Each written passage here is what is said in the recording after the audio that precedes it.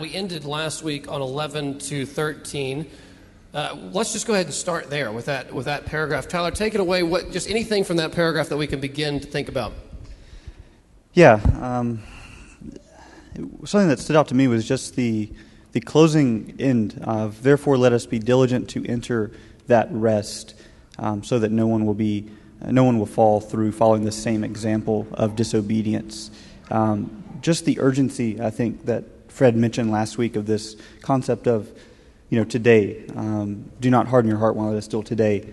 So there's this sense in which the author has been building throughout this warning a concept of urgency, and we see that really with therefore let us be diligent. I think the ESV translates it, let us strive. And I think that's a better translation of this word because it really pushes the force of pursuing and running towards this goal. And in fact, it's often translated in other areas with Paul in 1 Timothy and even Titus, where he says, make every effort. It's the same word, and so we should be making every effort to what? To enter into that rest.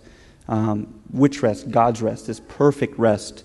And I think just in context of the warning, I think it's helpful to just remind ourselves that just because we're saved or now doesn't mean we've entered into that rest necessarily. This is something we're pushing forward to and to enter into later, this eschatological rest, this culmination of the end that you mentioned last week, Mark. And while at the same time, believers still can relish in the rest that's offered in Christ currently. However, this rest is something we still push for. And I think that's just bouncing back. I think this should really be understood as well as verse 12 within the context of that. Not to jump too far ahead past verse 11, but verse 12, I think I've misunderstood this verse my entire life in the sense that I've always kind of viewed it as like a tweet or an Awana verse where it's completely removed from its context. And it's just this very, we champion this verse. This is a verse that talks about the Word of God, especially within our circles, that the Word of God is living and active. But really, when you really consider this verse within its context, it's actually quite terrifying if you think about it. This is how he's closing his warning, that the Word of God is living and active and sharper than any two-edged sword, piercing between soul and spirit, joint and marrow. And the gaze of the Lord, the eyes of the Lord is upon all creatures, and essentially you're going to give an account to him. And so just kind of meditating through that has been really impactful for me this past 2 weeks, just kind of studying on this and thinking through this. Is that included? Just a question, Tyler. That's not included necessarily as a warning verse always either? I don't think, is it? No, I mean I definitely absolutely believe but it is that, a warning verse. Yeah, I think the Scriptures is clear that the Word of God is living and active. It's living because it's alive. Yes, because God's the living God. So His Word is going to be living. By nature, it's living. It's active. It's where we get the term energy. It's actively living, and so with that, it also pierces. But I think in the immediate context, it's the author's using this as more of a warning in the sense of this is the accountability we have. Because at the beginning of the Hebrews, right, Jesus is presented as the great revelation bringer, the greater revelator. He is greater than any other prophet who has come before. He is the ultimate one because he's the Son. And the author here is closing kind of this section with kind of going back to the word that Jesus is the one who we're ultimately held accountable to because his word is what we're accountable for in that sense. Does that make sense? Yeah, and so just to kind of refresh us here with what Tyler's talking about, last week, our Christian life was compared to the wilderness wandering, right? So they had left Egypt led by Moses, and they were heading through 40 years in the wilderness, and they were heading towards rest, the promised land, the rest. And he says, don't take for granted and presume on God's grace just because you, at least apparently, you think left Egypt led by Moses. Just because you think you've entered the Christian life with Jesus, the better Moses, and you're heading towards the promised land, don't presume that I can just be lazy with my sin and let my sin take over because once saved, always saved. I don't have anything to be concerned about. I prayed at youth camp. Everything's going to be fine. He says, no. Strive to enter that rest. Don't presume that you'll enter the rest if you're not showing evidence of being born again. Those who are truly born again persevere. They fight. They get up when they sin and they repent afresh and they keep moving. So he says the Word of God is going to reveal our heart. And when it does do surgery on our heart and reveal sin, are we going to obey what it points out? Or are we going to, you know what this is like, kind of cover over it? Ignore the conscience, right? We've all been there, right? The conscience is starting to light up like the dash on the you're driving your car, check engine light. Okay, there's something wrong here. Your conscience is saying, you probably should think about what you're doing. And you go, I'm just going to keep doing it. I'm going to develop that into a habit, and I'm just going to ignore it. I'm going to go. And Paul says you can sear your conscience like with a hot iron so it doesn't feel like it used to. And you can lead down this path that is a terrifying thing. That's the terrifying aspect. So he says, don't give into that. Strive to enter his rest, which it almost sounds... funny's not the right word, but strive to rest sounds funny. You know, it's like you've got to really put in the effort to rest in Jesus.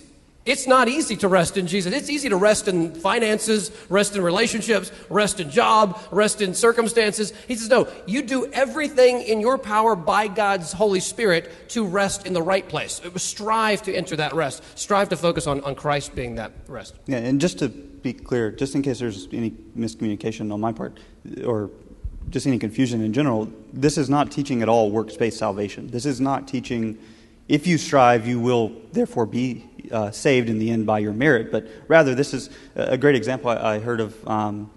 One professor mentioned this, is, genuine faith has genuine obedience that follows. It's like the Iron Man suit, right? If you genuinely have the Iron Man suit on, you're not just going to go sit on your couch. You're actually going to go out and do something with the suit. So genuine faith, you're going to genuinely be doing something for the Lord. You're going to be persevering. You're going to be striving to enter that rest because of how great Christ truly is, because of everything the authors already presented, right? In the first couple chapters is to elevate and exalt Christ for who he is. And that reality is what should drive us to strive to enter that rest, because that's who we will dwell with. And I want to get to Greg here. So let's start transitioning into our new text today. And the transition, I think, is this. Okay, if we need help to rest in the right place. We need help to enter that rest. We need someone who can come alongside and be a sympathetic, faithful high priest to help us in this hard work of the Christian life. And so, Greg, can you start moving us into these amazing verses 14 through 16? Sure. Okay, verse 14, let's read that again. He says, "Since then we have a great high priest who has passed through the heavens, Jesus, the Son of God, let us hold fast our confession." Several things going on here, I think. One, he has already mentioned Jesus as our great high priest. Look again at chapter 2, verse 17. Speaks of Christ being made like his brothers in every respect so that he might be a merciful and faithful high priest in the service of God to make propitiation for the sins of the people. And then again, chapter 3, verse 1, "Therefore, holy brothers, you who share in a heavenly calling, consider Jesus the apostle and high priest of our confession." So he has already called Jesus high priest a couple of times, and now he's bringing that idea back into the conversation. And he's staying true to this emphasis on perseverance. In a way, we could even say this exhortation, "Let us hold fast our confession," is one of the ways, maybe the chief way, that we strive to enter the rest. Because it's let us hold fast to what we've hoped in, to what we've confessed, that comes back again and again to this. And so how do we strive? We strive by holding fast to our confession. That means we confess Jesus as Lord, the only way, our great high priest, the only Savior, propitiation for sins. We confess all of that all our hope is in Jesus, and we enter the rest if we don't abandon that confession, but we hold tight to it through the end. And so we hold fast to that confession, and he's couching it in thinking about Jesus as our great high priest. And so he's transitioning into this talk about Christ as high priest in contrast to the Levitical high priest. And he's going to talk about this for a little bit. He's going to break off into that fun warning section in chapter 6, and then come back to Christ as high priest in chapter 7. So, look at verse 15. This is what he gets into here. in terms of how the high priesthood of Jesus actually impacts our life. He says, "For we do not have a high priest who is unable to sympathize with our weaknesses, but one who in every respect has been tempted as we are, yet without sin." And one of the biggest things I think we can take away from this, at the very least, is that Jesus can sympathize with each one of us in our struggle against sin.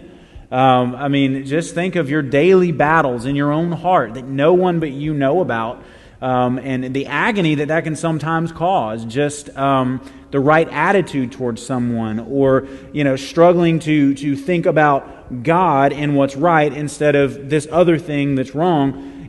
Jesus didn't have sin within, but he still understood the power of temptation. He was fully human in every way, and so he gets the power to turn away from God. And so he can sympathize with us in that. He was like us in every way. And so when we struggle with sin, we don't have to wonder, does God care? Is God not moved? No, we have a Savior who is moved because he's been there. He's been there probably in ways stronger than any of us will ever be there in terms of temptation and the struggle against sin. But he sympathizes, he's sympathetic. I mean, think about what that word conveys when we think of being sympathetic towards someone. Means you can feel what they're going through. You hurt with them. And so in that sense, Jesus, he gets us. He gets our weakness. And he talks about this with the high priest in just a little bit, but he gets us. He understands. I mean, that's absolutely huge for me. Because when we sin and we fail, we're like, man, I've screwed up again. Is God going to accept me? I messed up in the same thing. Jesus gets it. We don't have to wonder if God's going to welcome us in when we come repentant, because Christ understands what we go through. That's why he says, in light of that, with confidence, not with hesitation, not, wondering whether or not God's going to welcome us, but with confidence, he says, verse 16, draw near to the throne of grace, not a throne of harsh judgment, a throne of grace. And if you're a believer, the only throne you come to is a throne of grace, undeserved favor, unmerited favor. You couldn't do anything to earn it. You couldn't do anything to earn this direct access to the throne room of heaven, to the very God who sits on that throne. We couldn't do anything to access it by our own goodness or own works, but we are welcome to come, he says, with confidence. To find what? Mercy, to receive mercy and find grace to help. Because again, Christ is there. He knows what we go through. God is ready to be our help in those moments of weakness when we have messed up in the same thing for the umpteenth time, and we're just, can I have one more chance, Lord? And God's like, look, come, run to me. I want you to come to me because I want to help you. Yeah, just jumping off on that, that's really helpful. When we sin and we are genuinely repentant, we are genuinely hating what we've done and we want help and we turn to the Lord. I don't know how you picture, what is God's disposition towards me? So like, say you've sinned for the 100th time in some area that's a struggle for you, and you really are turning from it. You hate it and you want help fighting it. When you are repenting, I'm not talking about someone living in sin. When you are resisting it, wanting help, and you turn to the Lord Jesus, you have to know that he is not staring at you like, the principal who's kind of knows that you're up to no good. You're like, oh, I know you. Or, some kind of, no, it's not like that. He is compassionate, gracious. He is pursuing. He wants us to turn to him. He delights in helping. He delights in pursuing. So I think that idea of he wants to help. And Tyler, you talked a little bit about how that concept has been, the book is, tell me the book, Gentle? Yeah, the book is Gentle and Lowly. I forget the author's name. I think it's Dane Ortlund. Dane Ortlund. He actually has 2 chapters that are specifically dedicated towards the beginning of his book towards this particular verse, as well as one, I think, in chapter 2 as well. But it's an immensely helpful book in this regard. And he bases it on Thomas Goodwin's The Heart of Christ, the Puritan paperback. Essentially, what he's doing in that book is he's taking Thomas Goodwin's overall concept in the heart of Christ, and he's essentially making it more modernized, a lot more simple and easy to read. It's a good primer to go and read Goodwin's book. Tyler, so we'll act like we're having a little coffee chat here. So you said when you started, can you just give a little personal testimony of when you started reading the book, a little bit of a struggle you had and what it did for you? Yeah, so I was telling Mark, I tend to kind of lean more in my view of Christ in this, more of this Lion of Judah, very angry towards sin all the time. And I don't always embrace the tender, lowly, gentle heart of Christ. I think that's where I tend to go towards the other extreme. And so this book has been really helpful in just kind of reframing and reminding me that through his own testimony, Christ has said, I am gentle and lowly. I mean, he gives that definition of himself and his heart by his own words. And so the book has just been really helpful and eye-opening, just kind of helping break down just some tendencies I tend to have in my own kind of perception of Christ on a daily basis of struggling with sin or fighting against sin or even not always having the confidence we should have in approaching the throne of grace. And so I would highly recommend the book. Have not finished it, so I can only recommend the first 10 chapters. But I'm sure the other ones are just as good. Papa Fred, how has this doctrine been a comfort to you? This idea that Christ is near us, he's sympathetic, he's there to help, he understands temptation. How has that been helpful for you personally? Actually, these verses, 14, 15, 16, have been major because, I recognize that he has been tested. He has been tempted, but yet without sin. Like Greg mentioned, he wasn't born with sin like we were, with the sin quotient, I guess. But nonetheless, he was tempted in all the ways that we were tempted. I mean, he, and not just at the cross, not just in Gethsemane. We think about later on, we think about some of these verses. Yeah, he went through that awful night and the trial and the beatings and the crucifixion. No, his entire life. Now, I don't know what the age of accountability for the Son of God was, but I know at 12 he said, I must be about my Father's business. He knew at age 12 what his business was. And so his whole life he faced this temptation. His whole life he said no to sin. Let me just that's helpful. So just think of it like this. Let's use a silly illustration. Let's say you've got 2 5-year-old boys, and they're in the kitchen, and they always want cookies because they're 5-year-old boys. So there's 2 5. Well, I mean, do we really ever outgrow that phase of life where you want chocolate chip cookies? We just try to be more adult about it, When no one's looking, we grab one, really, right? When we're at the party. So these 2 kids are sitting there, and let's say that they have the same, let's say they're brothers, and the mom says, okay, right now we're not going to have cookies. It's, we're wait for after dinner, and it's 4 o'clock, and the cookies have just been baked or whatever. They're looking really good, and they're sitting there, and they're kind of, the mom's like, don't think about it. Don't you think about it. So let's say kid number 1, I'll call him Tim. I don't know. So there's Tim. Tim is sitting there, and he's like, I'm really want one of those cookies. And he's looking at his brother, and he's like, it'd be, I'll still eat dinner. Mom went down the hallway. It'll be fine. So after, say, 20 minutes, which is, you got to give the kid credit. 20 minutes is pretty good on resisting temptation like that. You can smell it just all. So he just gets up, he wanders over, pulls the chair up, gets up to the counter, takes a cookie, and runs off to some closet and eats it. Like, they'll never find the evidence, right, of the crumbs. And the chocolate on the face, I don't know. I don't know. Someone took it. I don't know who it was. So he comes back, and then the second kid, Stephen, I don't know. The second kid is sitting there, and he's doing really good. Stephen, little Stevie, he's doing great, and he doesn't budge, and he resists for the next hour and a half, eats dinner, and then he gets one. Which of those 2 kids understands temptation more? And the answer is not the kid who gave it. It's the kid who didn't give it. And so this idea that Jesus doesn't really get temptation at all, like he doesn't really get it because he's God, he's Jesus, he's the second person of the Trinity. No, we don't really get temptation because we give in. Jesus faced temptation, and every single time he endured all the way and never gave in. So who gets temptation? Not sinners. It's a sinless human being who really understands temptation. So this should actually be an encouragement to go to him in our temptation. So you're being tempted by one of 100 things, and you know it's wrong, and it's starting to tempt you. Go to the Lord and say, Jesus, you know what it is like to resist temptation always to the end. Please right now be the sympathetic high priest. Give me grace for help in a time of need.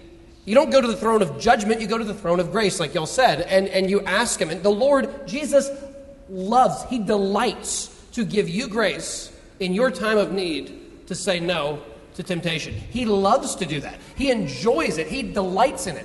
It would be an insult to him to turn away from him in that moment. But to go to him and say, I need your grace, he's not stingy in giving grace. He gets honor and you get help. What could be better than that? And so we should see this as an inviting passage of going to Jesus. Yeah, just I want to point out a few things here. Look at what the author says. He says, therefore, since we have a great high priest. First off, we possess, we actually, as believers, this is our high priest. And it's not just a high priest, it is a great high priest. It is greater than any high priest. By the author's choice of the word, he adds in great high priest. He could have just said, and therefore, since we have a high priest, but he doesn't. He chooses to say, therefore, since we have so great a high priest who has passed through the heavens. Notice the language, who has passed through, past tense. Not is passing through, not will pass through, but has passed through. Why is that significant? Because it offers us a real sense of security that in this high priest, we know that we can actually receive mercy and find grace in our time of need because he's actually passed through, whereas all the other mere men high priests have just simply passed through a veil or passed through a door, but this one has passed through into heaven, where God doesn't just temporarily dwell. He actually, that's his place of residing. He's actually in. Jesus Christ is in the presence of God. And that's where he's going here, Jesus, the Son of God. Notice there's one other time so far where the author has used the name Jesus. It was dealing with his humanity that Mark mentioned a few weeks ago in chapter 2. So the author specifically now chooses to name his name again. And we don't understand this. When someone's name is mentioned in Scripture, it actually has weight and meaning behind it. Because in ancient times, people's names meant something. And Jesus will save his people from their sins. That's what his name means.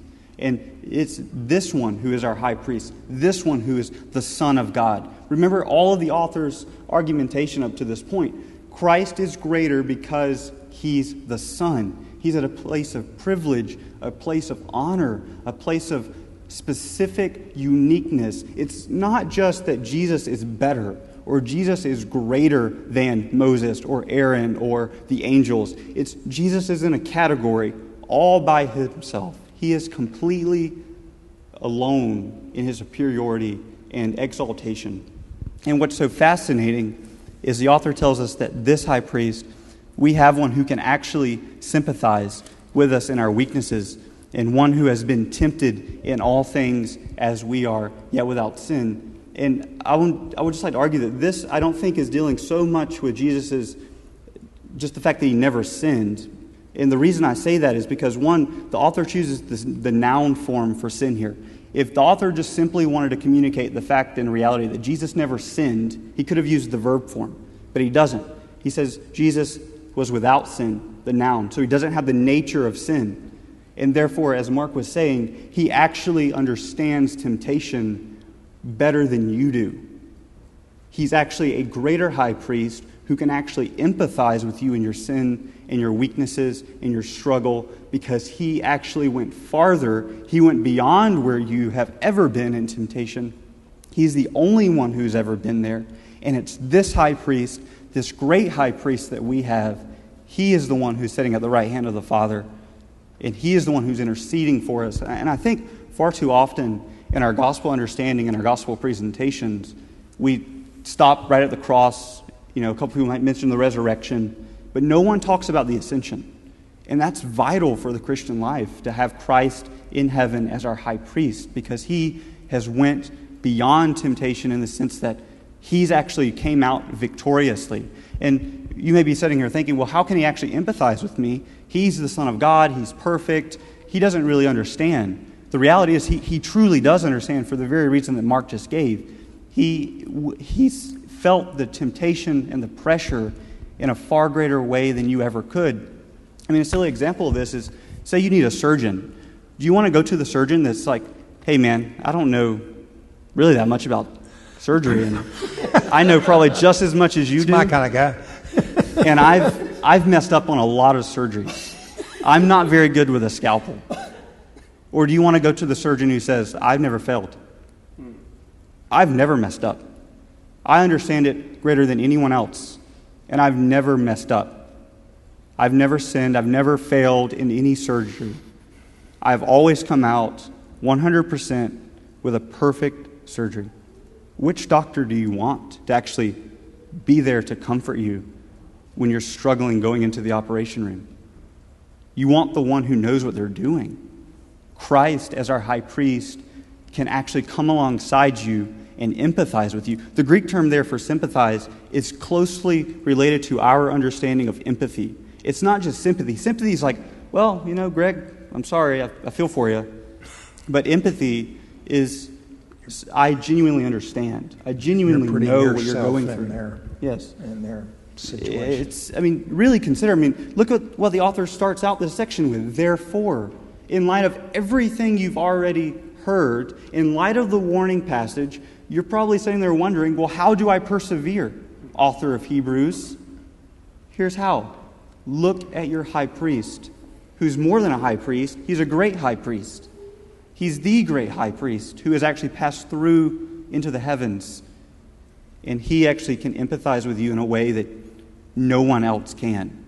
I mean, really let that sink in. No one ever, who's ever existed, no other man can understand temptation more than Jesus Christ. That's why he had to be incarnated. So he would be able to taste death, so he'd be able to be tempted and be our representative, yes, our mediator. In this Messiah, this Jesus, this great high priest, it's the only source for mercy and grace. There's no other source outside the Trinity. You will not find it anywhere else. Well, building on that, because this is a great launching point to, I'm going to skip ahead just a little bit here, verse 7 through 10. Pay attention to the language here. It says, in the days of his flesh, Jesus offered up prayers and supplications with loud cries and tears to him who is able to save him from death, and he was heard because of his reverence. Now look at verse 8. Although he was a son, he learned obedience through what he suffered. Like, that is an amazing statement.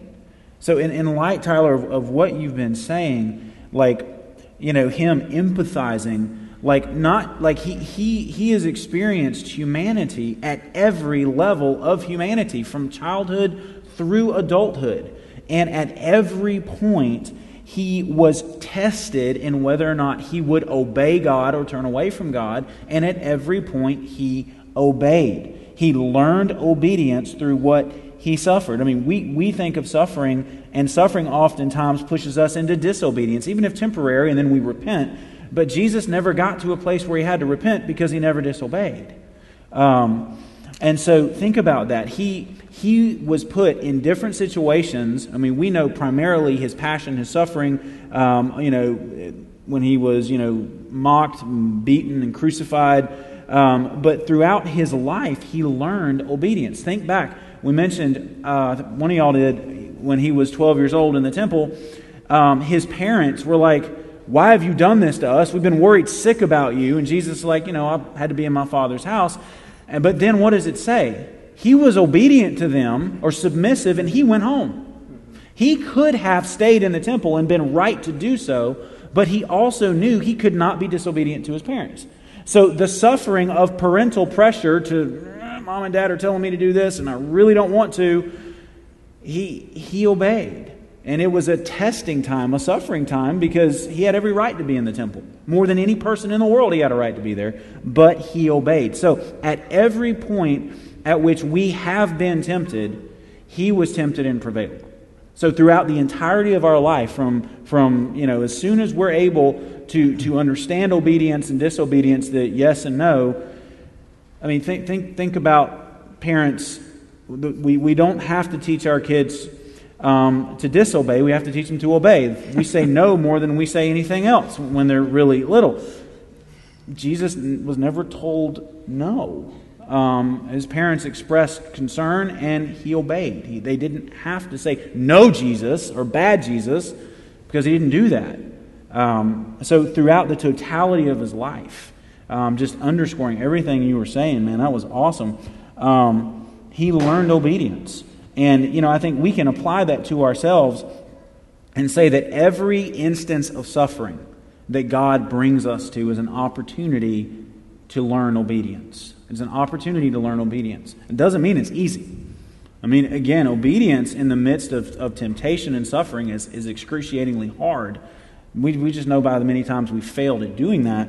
But if Jesus learned obedience through suffering, then we can say, okay, suffering, one of God's purposes is to help us learn to obey. And so, y'all have any further thoughts on that? Part of that, excuse me. No, please, go ahead. Part of that is just submitting to his Father's will. He learned obedience through submitting, his parents' will or his Father's will for him always. And that was a process for him because he'd never been human before. And so the man side of him had to experience all of this, all new. Unless there was a blueprint for the Son of Man. And as he experienced these things, he learned to submit. He learned to concede to his Father, always asking, "Thy will be done." And just kind of where we're on verse 7, and just in light of Christ being tempted in light of ways we never could imagine, notice in verse 7, in the days of his flesh, he offered up both prayers and supplications with loud crying and tears. I want to draw your attention to the word supplication there. There's only one use of that word in all of the New Testament, and it's right here. The word literally means a desperate plea. In fact, one scholar actually translates it a desperate, desperate, desperate, desperate plea. And the reason it's only ever used one time is because only Jesus has ever actually fully suffered and cried out in that way. Only Jesus has actually been to a level of suffering you will never reach. And this gives us glimpse and revelation into Gethsemane.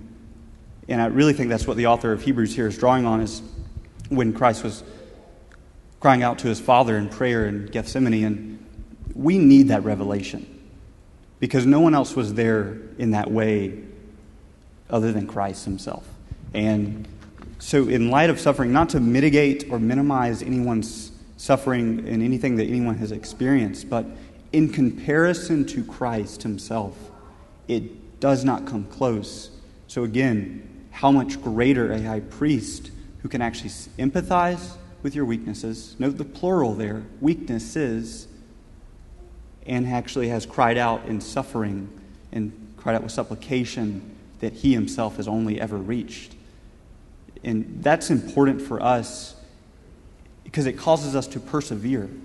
It's those truths that cause us to persevere in the faith. It helps us with any internal pulling we have away from Christ to be distracted, right? For whether it be sin or whether it be a good cause. Something can be good, but if it distracts you from Christ, then you're failing. And so it also prevents us from the push of life where outside persecution and suffering and circumstances. Remember, the audience that the author's writing to is a group who's being persuaded to leave Jesus Christ and the gospel and the new covenant and go back to Judaism. They're having pressure from the Roman Empire persecuting them at this point in history. So they're feeling both this push and this pull. And so that speaks to our lives as well when we feel drawn to go back to our former way of life or to get caught up in some cause that very well may be good. It may be feeding the homeless. But if it distracts you from Christ, then you've missed it.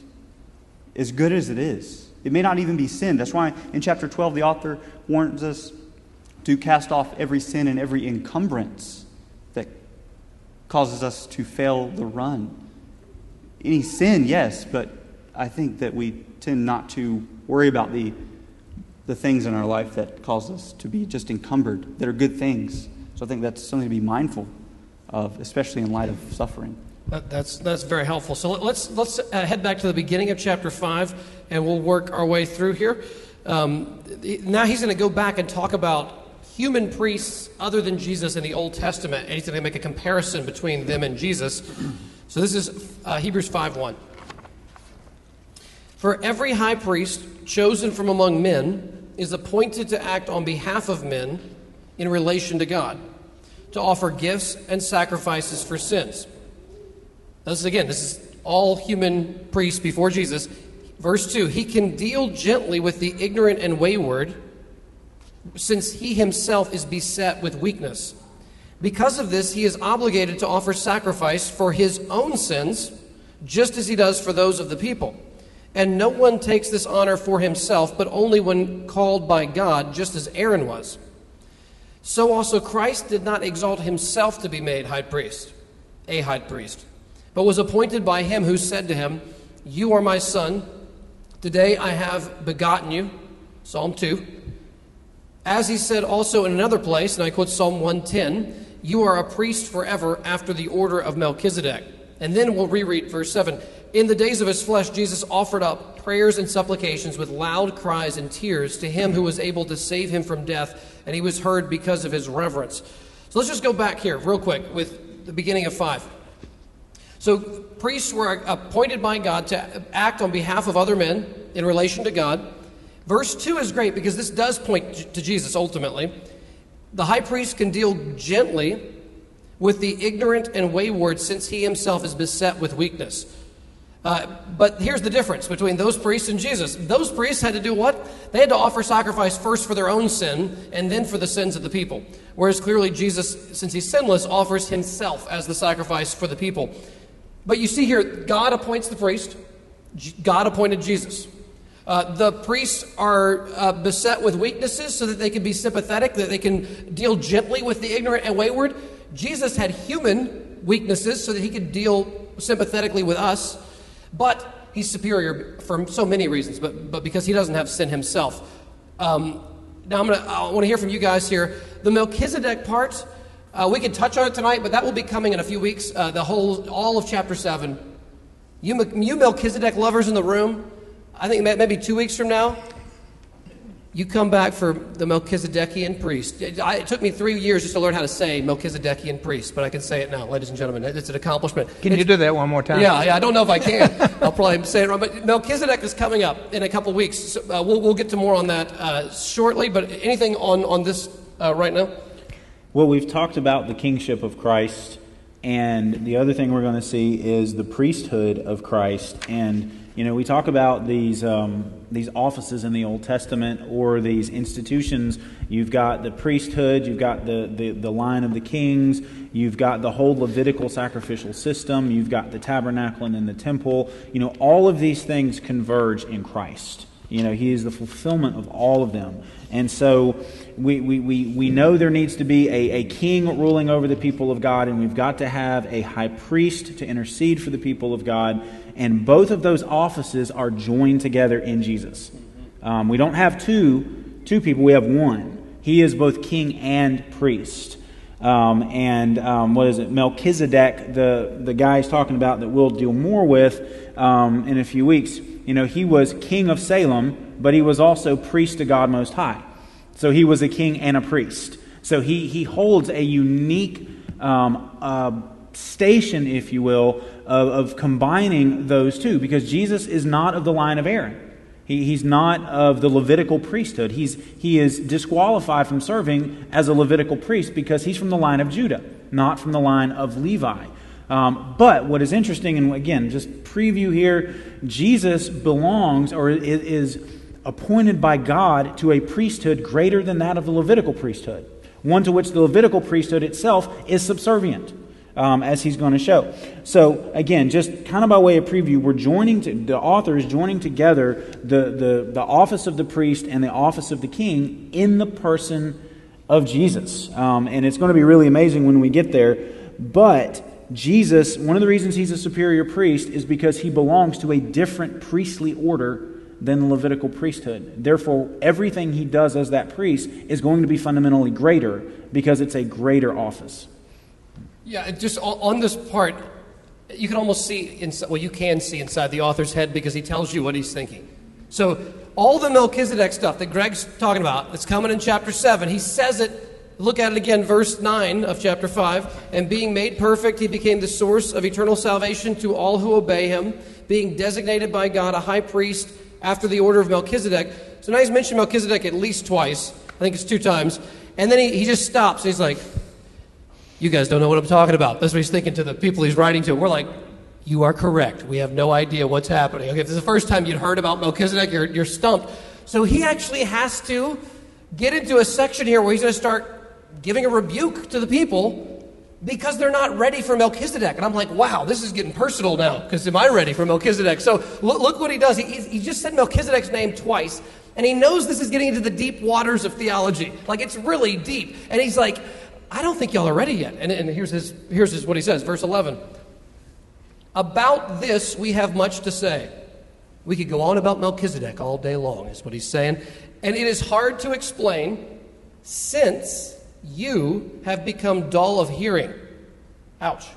For though by this time you ought to be teachers, you need someone to teach you again the basic principles of the oracles of God. You need milk, not solid food. For everyone who lives on milk is unskilled in the word of righteousness, since he is a child. But solid food is for the mature, for those who have their powers of discernment trained by constant practice to distinguish good from evil. So would one of you guys start us through this paragraph? I've got to share this. I don't know how far we're going to go with this, but this is hilarious because if you know Al Mohler, there's a Mohler quote in there.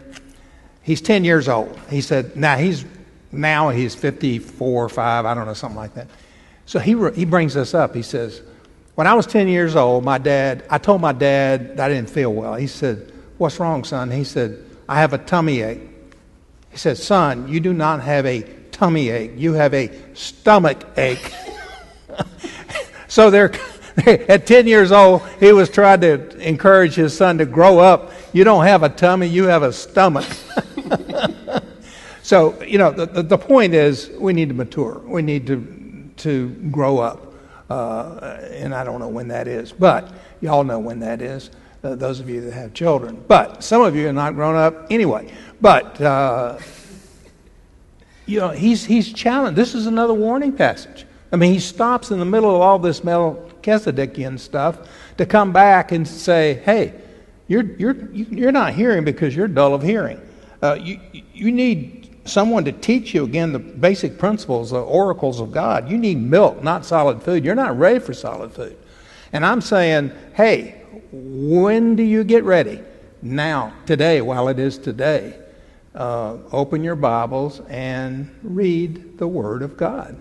Don't be dull of hearing. And so if you have an infant who's 5 months old, milk is the diet, right? That's what you got. And that's a healthy thing. A baby who desires milk is healthy. That's a sign of health. That's a wonderful thing. When you are 45 years old and you only drink milk, you come home, you got a big glass of milk, you sit down for dinner, it's a big glass of milk, you get up for breakfast, just a bowl with milk, there's no cereal, and then you go to lunch and you're there with your fellow employees, they're all getting out their sandwiches, and you got some chicken wings over there, and you're like, hey man, you got this giant thing of milk, you're like, this is all, I love milk. And when you're 46 and that's what you're eating, something is desperately wrong. And he's saying, this congregation, this group, they should have advanced to where things like how Melchizedek points to Jesus, their stomach spiritually should be able to handle that kind of meat. It is I'll blame Vodi Bakum for this quote. So if you want to get mad about this, I just blame Vodi. Because you don't really want to get in an argument with Vodi. But that'd be bad. So Vodi Bakum basically said, again, I'm quoting him if you're mad. So he said, when I look at modern American Christianity, he says, I see a lot of, and he's talking about men he's known, men who've been Christians for, remember, I don't know if some of y'all have seen this clip, men who've been Christians for 30, 40, 50 years. And he said, as a young Christian, he goes to them and he says, hey, can you disciple me in how to be a growing Christian? And they're like, oh, I ain't no pastor. I don't know anything about spiritual life. Like, come on, I don't know about all that. I can't do that. He's like, wait, how long have you been a Christian? 44 years? And you can't give me the basics of discipleship as a new Christian. And the guy's like, oh no, go talk to your pastor. He said, well, imagine a guy who's a bricklayer who's been laying bricks for 30, 40 years. And you go to him and say, sir, can you show me how to lay bricks? And he says, I don't know nothing about no bricks. Like, what? Something would be horribly wrong there. You know, a guy who's a mechanic who works in cars all day long, the black doesn't come off the hands, you know? It's like, this guy knows how to work on cars, unlike me, and he can do it, he can fix anything. You go to that guy, he's been a mechanic for 35 years. Part of his finger's missing because he's always working on the car. And you go talk to this guy, and he says, hey, can you help me? And he says, I don't know how to help you. And Voddie Baucham said, it would be unacceptable to talk that way in any field of work. But when it comes to the spiritual life, we have adult men who talk that way. It's like, what is wrong here? What you have, and Voddie said this, okay? Voddie, he said, what we have is we have 60-year-old babies in the church. Not all, but this, in general, it is not hard in the United States to find someone who's been a Christian their whole life, gone to church multiple times a week their whole life, and they can't tell you a word about Melchizedek. Like, what, Melchizedek who? There's no theology. There's no systematic theology. There's no historical theology. There's no Christian biography. There's no sense of the confessions and creeds. There's nothing there. They just have, I can do all things through Christ who strengthens me. God is good all the time, isn't he? There's no theology. It's just these pithy statements. It's like, where's your spine? Like, where's your robust doctrine? You've been a Christian for 4 decades, and you know as much as the kid who just left VBS. Wow. Okay, I'm gonna send myself a hate email after this is over. But you see what Voddie is getting at. Like, this author is saying it's absolutely unacceptable that we would be a Christian year after year after year and not know the Bible better substantially than we did 5 years ago. I mean, it just...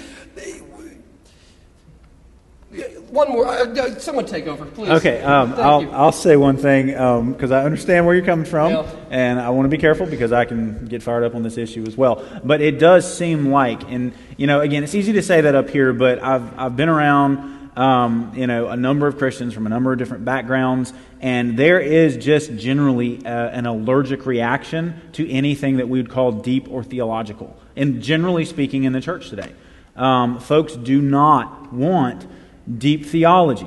They don't think that it's practical to everyday living. They don't think that it's relevant to their marriage, to their family. They just want 10 steps on how to be a good husband or 10 steps on how to be a good employee. And if you actually preach the Bible for the Bible, a lot of people have a hard time with it.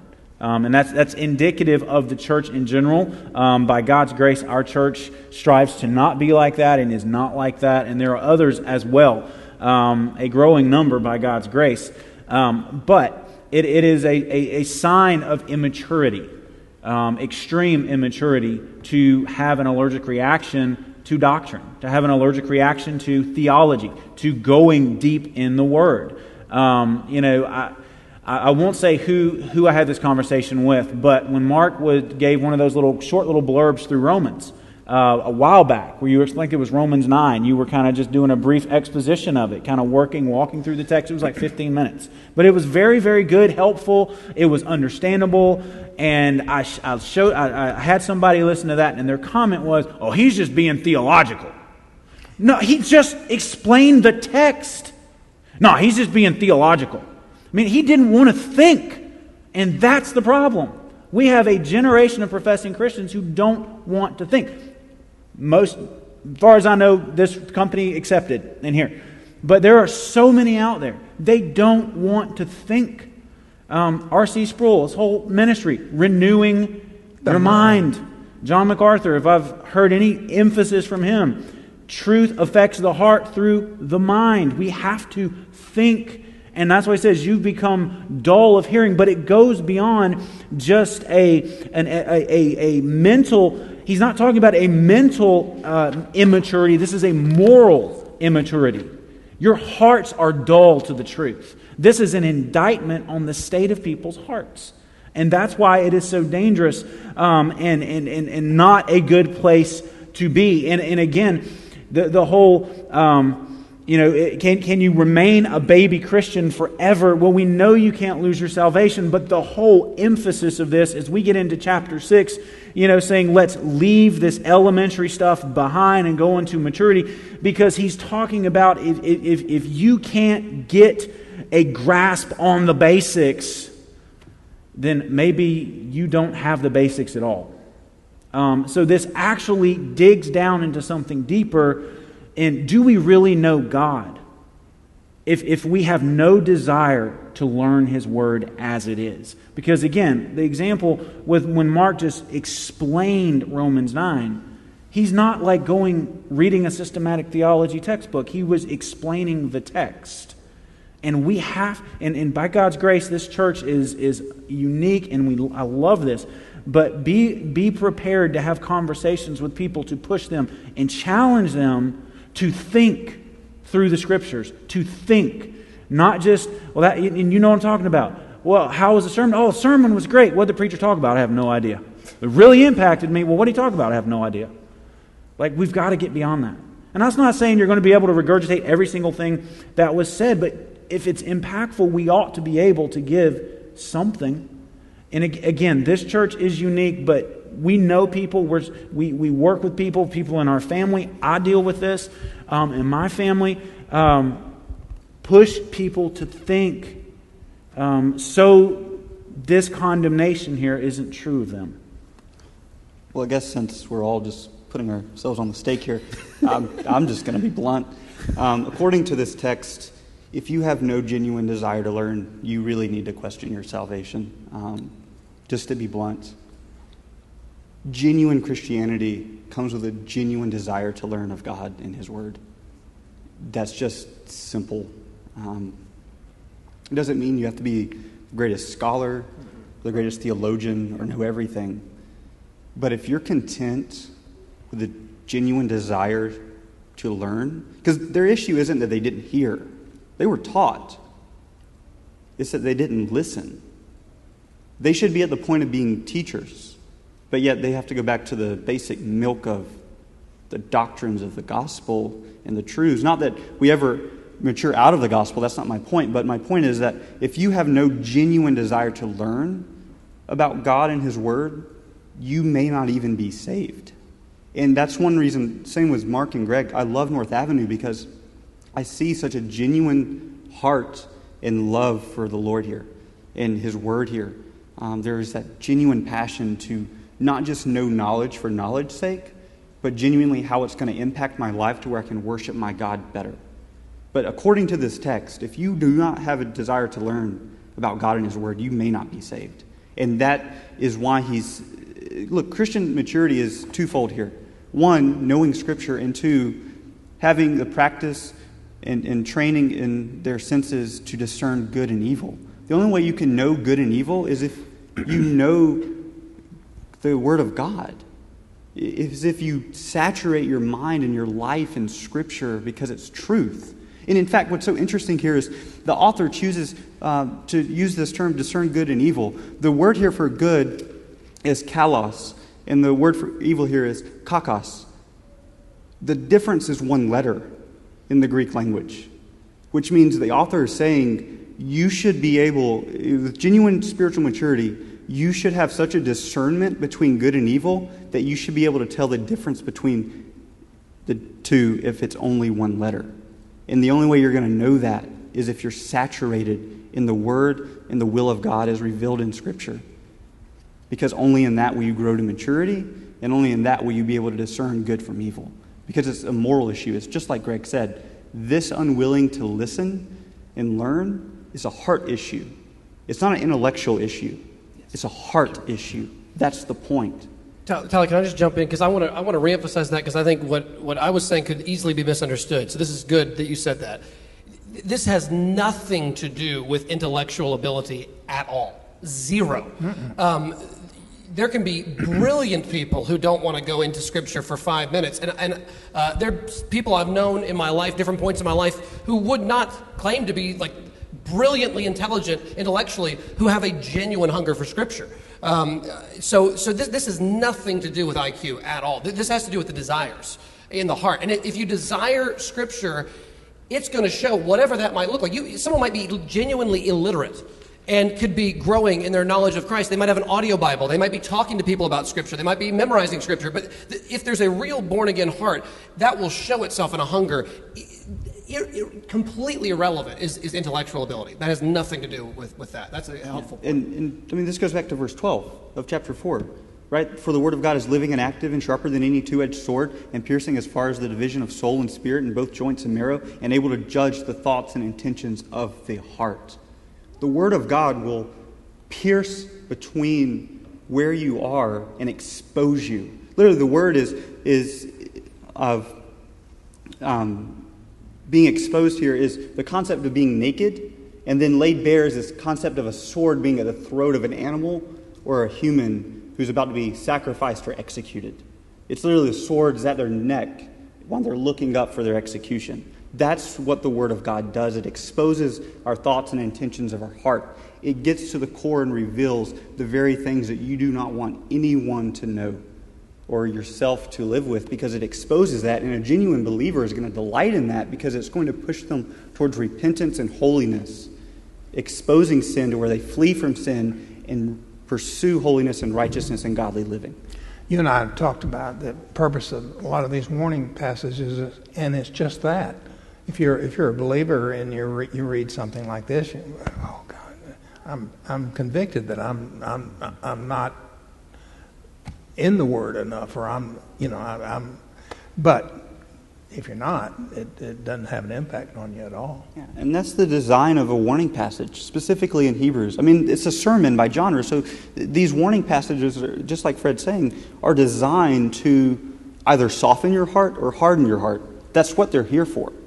The author's using them to either soften one's heart towards a greater embrace of Christ and the gospel, or to harden one's heart to push them further away to reveal that they never truly were saved. That's the point of the warning. So if you're feeling compelled to pursue Christ from these warning passages, just pastorally speaking, that's a good thing. And run, strive, race to Christ, the great high priest. Don't let it harden your heart. Okay, this is really good. We got just a few minutes left. As we come to an end, I got a couple questions here. So I'll put the two questions together, and maybe Greg, I'll throw this to you, and just if you got nothing, just pass it on. So, number one, what are some good ways to? So, say someone is more in that infancy stage. What are some good ways to just? What we're doing now is not how you talk to that person, like passionately proclaim. Like, this is a different setting. When you're one-on-one with somebody, you don't do that. So what are some humble, gracious, kind ways to spur on some more thinking for someone who's maybe in that stage? What are some ways to sort of spur them on? I'll start with that question. I'll list a couple of things, and please, guys, add to this. One thing, if it's you and a friend, someone you're closer to, first thing, find a good sermon or something on this that handles an issue like this well, and say, hey, listen to this and let's talk about it. Because I've found sometimes, I'm trying to remember, you can either be, it was in reference to teacher, you can either be the sage on stage, or there's the opposite of that. Like, you can kind of be the facilitator. Like, if you're not the one always giving the words, you might actually get a greater opportunity to talk about an issue.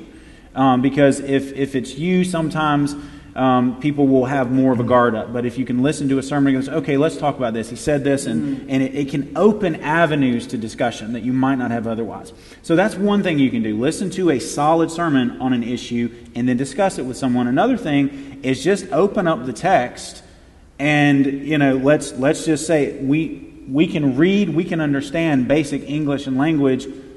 Let's read this. This is what it says. This is what it means. What do you do with that? If somebody is, and again, depending on the relationship, you know how far you can push, but just ask the question. It's like, it seems like Scripture's saying something different than what you're practicing. What do you do with this? If you say that I can live this way, think this way, and this, but Scripture is saying these things over here in opposition to what you're saying, what do you do with that? And what questions like that will do is one, hopefully get that person to think, but it will also expose the real issue underlying the trajectory of someone's life. And you may find a person really is not submitted to the Word of God.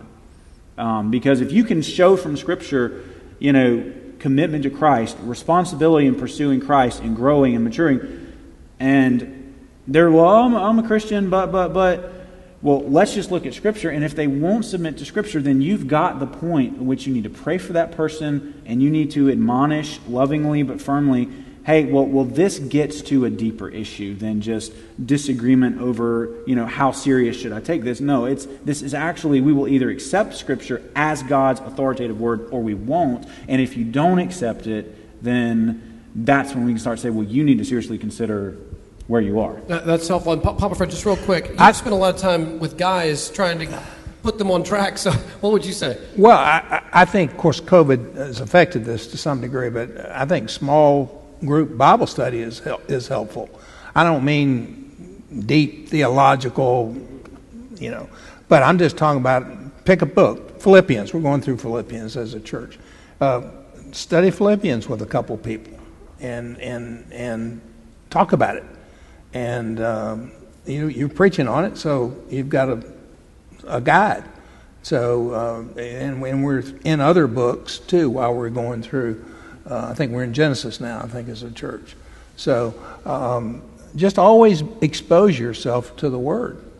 I grew up in a liturgical background, and we didn't even take a Bible to church, and you just, I had to learn this as an adult, and which makes it more difficult. But we live in the Bible Belt where everybody's got a Bible now, and so, but you've got to open it and you got to read it, and so you, to some degree, some people have to be pushed. Thus the warning passages. I would just say just simple biblical discipleship. Just to be clear, going and getting coffee with a friend and talking about the Bible, that's not discipleship. It's a good thing to do. It's helpful. It's great. Me and Fred do it a lot. I don't knock it. But biblical discipleship is life on life with one another, going through Scripture, walking together, praying for one another, with one another, and just, living life together in that sense. And so I would say that would just kind of, basically all I'm doing is just summarizing exactly what Fred and Greg said to where it feels like I have something to say. But also pray for them. God's sovereign. He's the only one who can change their heart. And use Scripture because we're sanctified by truth. God's Word is truth. So just pray for them in their heart and pray for wisdom in that. Pray for wisdom with how to actually disciple them, or what's the best questions to ask to get to these issues in a gentle, kind way.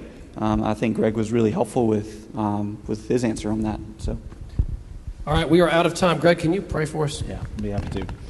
Our Heavenly Father, God, we thank you so much for your word. God, we thank you that you have given us in the Lord Jesus Christ a great high priest who identifies with us, who empathizes with us in our weakness. God, he understands temptation more than we ever will, and he conquered it. And thank you, Father, that in him we have someone who gets us and what we struggle with, and is ready and able to give us all the help we need. Lord, help us even tonight, Lord, if we face something, Lord, and we more than likely will, even if it seems a small thing. Help us draw near to you and to Christ and see the help and the grace that is available.